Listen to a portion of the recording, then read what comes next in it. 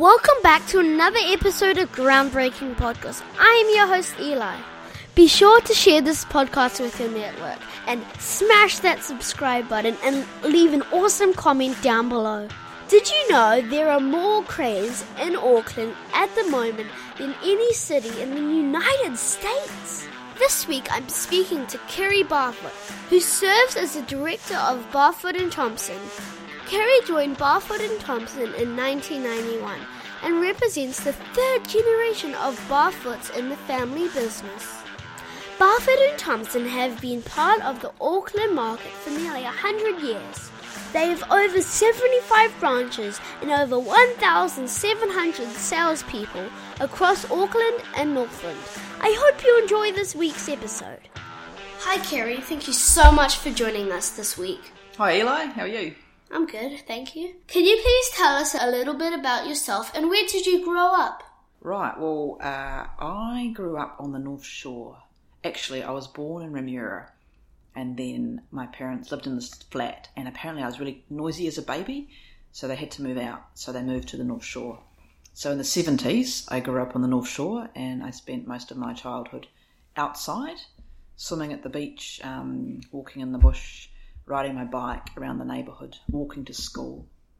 Some of my listeners are based overseas. Can you tell us about Barfoot & Thompson? So Barfoot & Thompson is a family-owned company. My grandfather came to New Zealand from England in the 1920s. He was an immigrant. He had an engineering degree, but at that time it wasn't easy to get work as an immigrant, so he thought he'd start his own business. So he was in Newmarket and he saw this estate agency for sale, and he went to work there, and then he realised they actually weren't selling houses, they were betting on horses, which was illegal back in the 20s. And he said, I didn't like that because he didn't really like doing anything illegal. So he said, well, I'll buy you out. And he paid £75 for this business. And the next £75, which is probably equivalent of 400,000 today, 500,000, like just under the average Auckland house price. So he bought them out for £75. The next day the phone got cut off, and they only had one phone.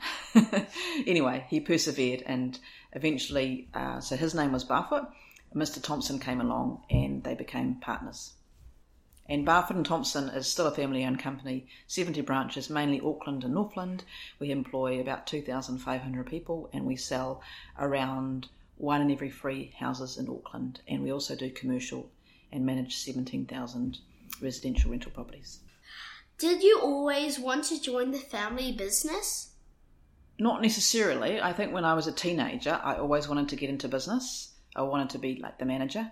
My mother was a doctor, which was unusual in those days being a woman, but I looked at what she did and I didn't really want to have that responsibility of blood and killing people and things like that. So I thought, well, I can be, I looked in the paper, because in those days we didn't have the internet, so there's this thing called the newspaper, and it had jobs of accountants, and they were paying $60,000 a year, which in the 80s was pretty good. So I thought, well, I'll do that. I want to go to university, but I want to do a degree that's going to get me a good job at the end. So I thought, well, I'll do accounting, because even if I don't do it forever, if you want to be in business, you have to know the basics about the numbers. So that's why, and there was never any pressure to be part of the family business. It definitely wasn't even a topic at the dinner table. What was your journey like before you joined the company? So when I was at university, there was an opportunity to work in a holiday job, and that was a photographer. So that was my introduction to Barfoot & Thompson, taking photos. We only had 2 photographers in those days. So that was my first holiday job. And then I was at university and I got offered a job in the accounts department, just part-time, which suited me because I could go to university but also make money at the same time. It just meant my degree took a year longer. And then I finished my degree and I went overseas for a few years. And then I came back, and my very first full-time job at Barfoot & Thompson was in property management. And that was a real eye-opener, working on the residential property management side. I have to say that I travelled around the world for 2 years. I went to Africa, the Middle East, resided in London, came back via Mexico. And you meet more interesting characters in property management, and you have a interesting knowledge of people and how they behave in that sort of business, then I probably had more people not quite telling the truth in property management than I did when I travelled around the world for 2 years going to places like the Middle East. Really interesting. Do you think that degree was worth it? Absolutely, because I've got a lot of education, and probably now it's probably out of date, but it was only 3 years. So you make a lot of friends, you have really good networks. So I'm still friends with a lot of my university, people I went to university with. And it taught me a lot about just having deadlines, being motivated, starting what you finish. I think that's important. So even though some days you didn't want to go to university, or I didn't do well I did do computer science at university, 101, but I was useless at it. I tried it, coding, machine code, zeros and ones and a lot of zeros and ones, and it just wasn't my thing. So I guess what university taught me was not only what I liked to do, but also what I didn't like to do or wasn't good at. So you can bang your head against the wall trying to be really good at something, but if you're just not good at it and you don't like it, then it's not going to be a job for life or even for a couple of years. How has the business changed since you have joined? I joined back in the 90s, and that was really before email, before the internet. So when I joined in property management, I didn't have a computer, I had a typewriter. It must have been a lot harder. Definitely, because when you type something out, you can't just go backspace and delete it. You have to use the whitey thing. And also you have to post it in the post, which in those days everyone expected things to take a day or two. So people didn't expect instant reply. So in some ways it's good, in some ways it's bad, because when you send a letter, you don't get a barrage of constant email communications. You only maybe get a letter or a phone call back, and things were a lot slower. Whereas nowadays, people expect you to reply to email within a few minutes, and then even if you reply, sometimes they're not happy with that reply, so you play a bit of email ping pong. So in some ways, yes, it's faster to send an email, but also back in those days, the pace of business was a lot slower, and people's expectations were a lot less. Barfoot and Thompson has grown. What has worked for the business and what hasn't worked? So what has worked is keeping it privately owned, because when we have more control. As soon as you start franchising things, yes, you have rules and regulations, but it is a lot harder to control. And we like to stay a family business, so we can look our managers in the eye and give them like encouragement, or perhaps give them some guidance, that sort of thing. So I think our staff like it too, because they know that the directors, myself, Kerry and Peter, we are approachable people and we're real people, and we're not just someone who's in the ivory tower and won't even reply to an email from one of our staff. Because there are some corporations where you have to book your manager in 2 weeks ahead, let alone their manager, and you never ever get to see or be available to talk to the CEO. With all that growth, how did you keep focus on the right things? Good question. The trouble is when you get bigger and bigger, there's more people who ring you or email you and say, how about this great opportunity with our company, and how about you try this, and how about you try that. But if you look at Barfoot & Thompson, we're pretty much stuck to our knitting, which is all things property. So whether it's selling, buying, renting, commercial, that's what we do. So you've just got to keep focused and always come back to what is the purpose? What is the purpose of Barfoot & Thompson? And the purpose of Barfoot & Thompson is to put people into property and do it in a honest and ethical way, and also look after the community, because we sponsor quite a lot of events in the community. We sponsor rugby teams, netball teams, triathlon. We sponsor art festivals. So it's not just about selling houses, it's also about giving back to the community. Barfoot & Thompson has chosen not to go national. Can you explain if you have ever thought to expand your business? Absolutely. So we do think from time to time to expand, but Auckland is just growing phenomenally. Like, I'm sure when I started, the population of Auckland was probably 1 million people. Now it's forecast in 10 years to be 4 million people. So that's a lot of people, all in basically the same space. So if you look around Auckland, there's a lot more buildings. You would have noticed the cranes. There's apparently more cranes in Auckland than other places in the world. So for such a small population, there's a lot of business happening, and Auckland is growing. And if you look around the world, people want to live in the big cities. people have a dream, I'll go live in the country or go live in a region because the prices are cheap. But reality is there's not many jobs, there's not much to do after 5 o'clock. So often people might go and buy in the regions and realise, actually I like Auckland because there's just more opportunity and that's where my family is and I can get a job easily. So people always come back to the big cities, and so that's why we've decided just to focus mainly on Auckland and Northland. What have you learnt about inspiring people towards a big vision over the years? I think you have to do what you say. It's all very well saying let's do this and let's do that, but if you're not seen to be doing that same behaviour, then people won't follow you. So you have to be honest, and whatever you do, whether it's your work life or your personal life, you have to make sure that you're an honest person, because otherwise people at Barfoot & Thompson will look at you and smile, but behind the scenes they're not going to follow you. So we would be like a conservative company. We don't have massive visions. Like we're not saying we're going to put an office on Mars, right? We're not Elon Musk. We're not that way inclined. That's probably one of the reasons we're still in business, but also one of the reasons why we're not global, because although we are ambitious, we're not super ambitious. So I'm not saying we won't be in the future, because every generation is usually more ambitious than the previous generation. How do you approach taking risks? I like taking a risk because we're quite a big company, so even if we make a mistake, we can still recover in the medium to longer term.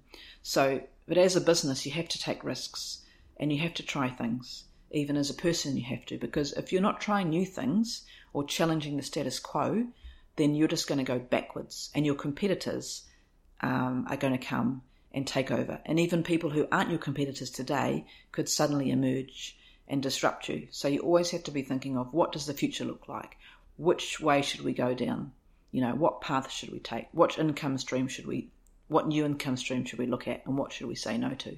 You absolutely in business have to take risks. That is what business is about. How is the real estate industry changing?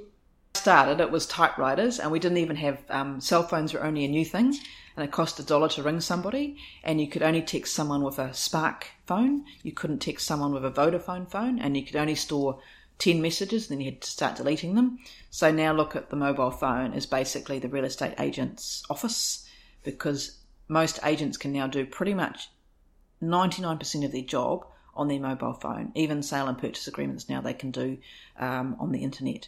And they can look up houses, and they can look up key instructions and all that sort of thing. So technology is what's changing real estate, and it's not making real estate agents redundant, but it is making people who don't embrace technology, real estate agents who don't use technology to up the performance of their business, will be left behind.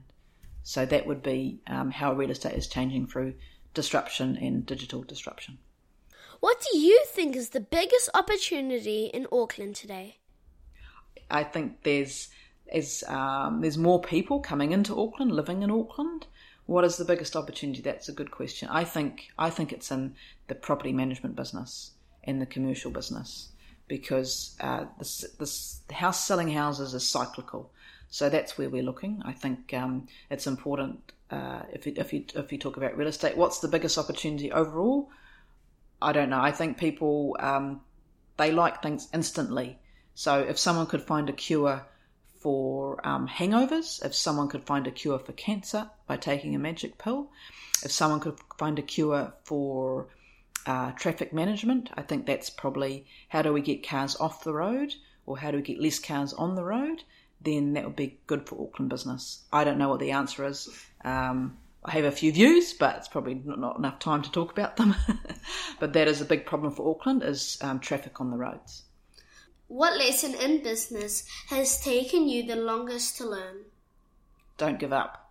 I think so many people give up on the first no, or the second no, or the third no, and you have to keep trying. And you have to if someone disagrees with you, that doesn't mean they're right.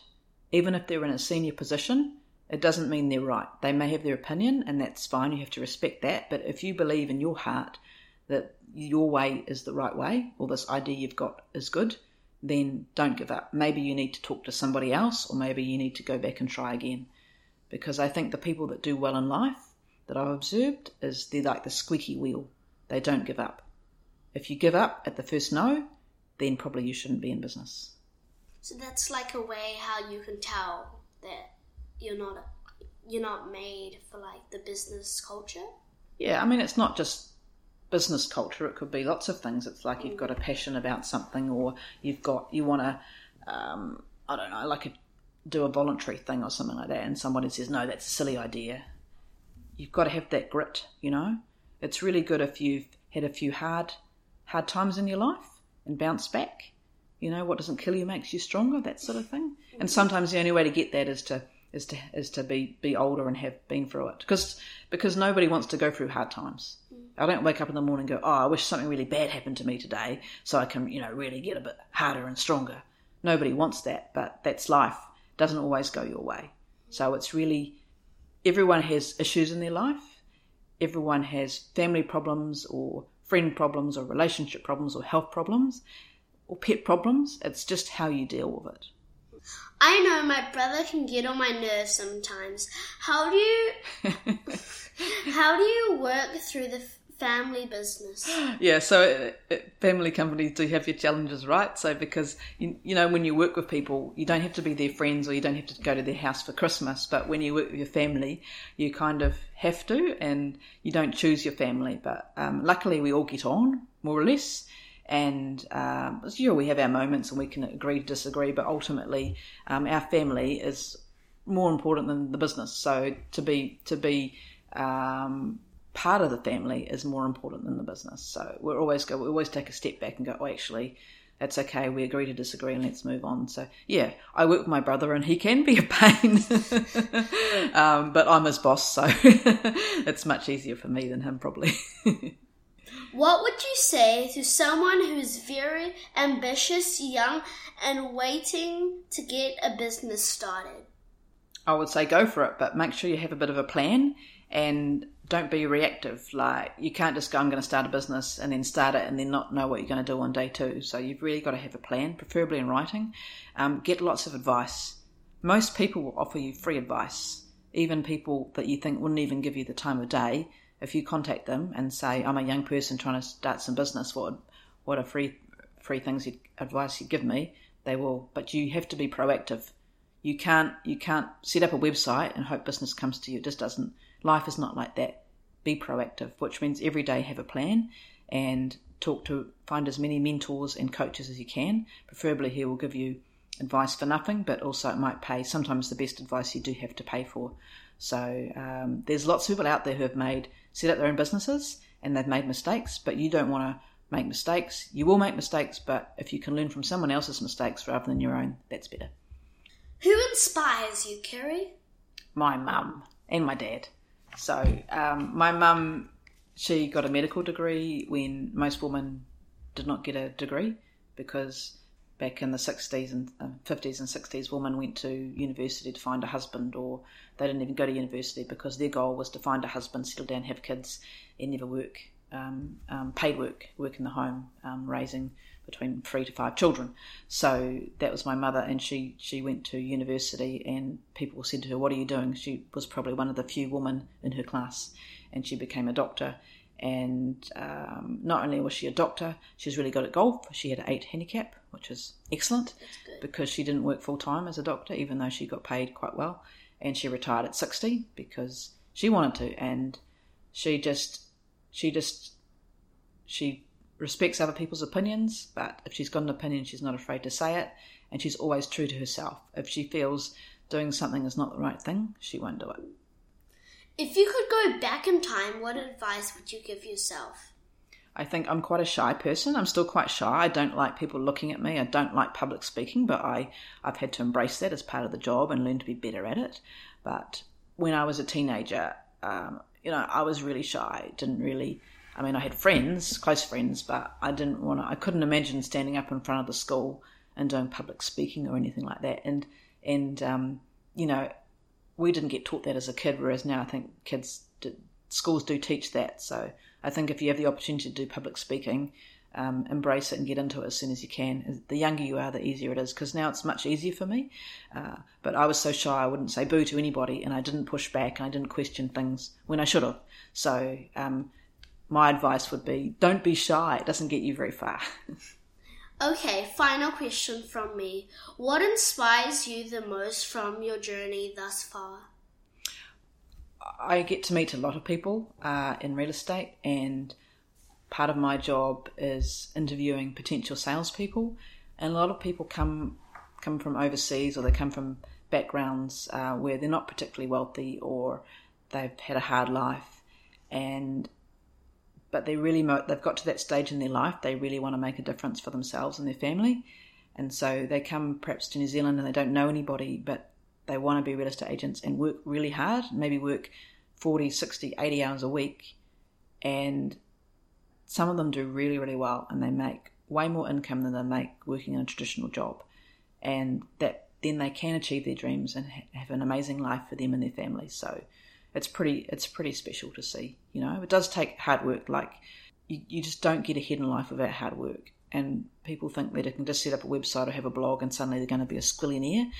And that is not how life works. You do have to work hard if you want to achieve amazing things. And whether that's in business or in sports or anything, you do have to work hard at it. So that would be seeing those people who you look at them and go, I can't see how you can do it, and then they basically prove me wrong, and they come into real estate, don't know anybody, have no connections, didn't even go to school here, or let alone have a university degree, and still do really well because they're motivated to do it. Thank you so much for joining us this week. You're welcome. Kirby. Thanks for joining us this week. If you enjoyed this interview, please leave me a comment down below and be sure to subscribe and share this podcast with your network. As always, stay awesome and share the love.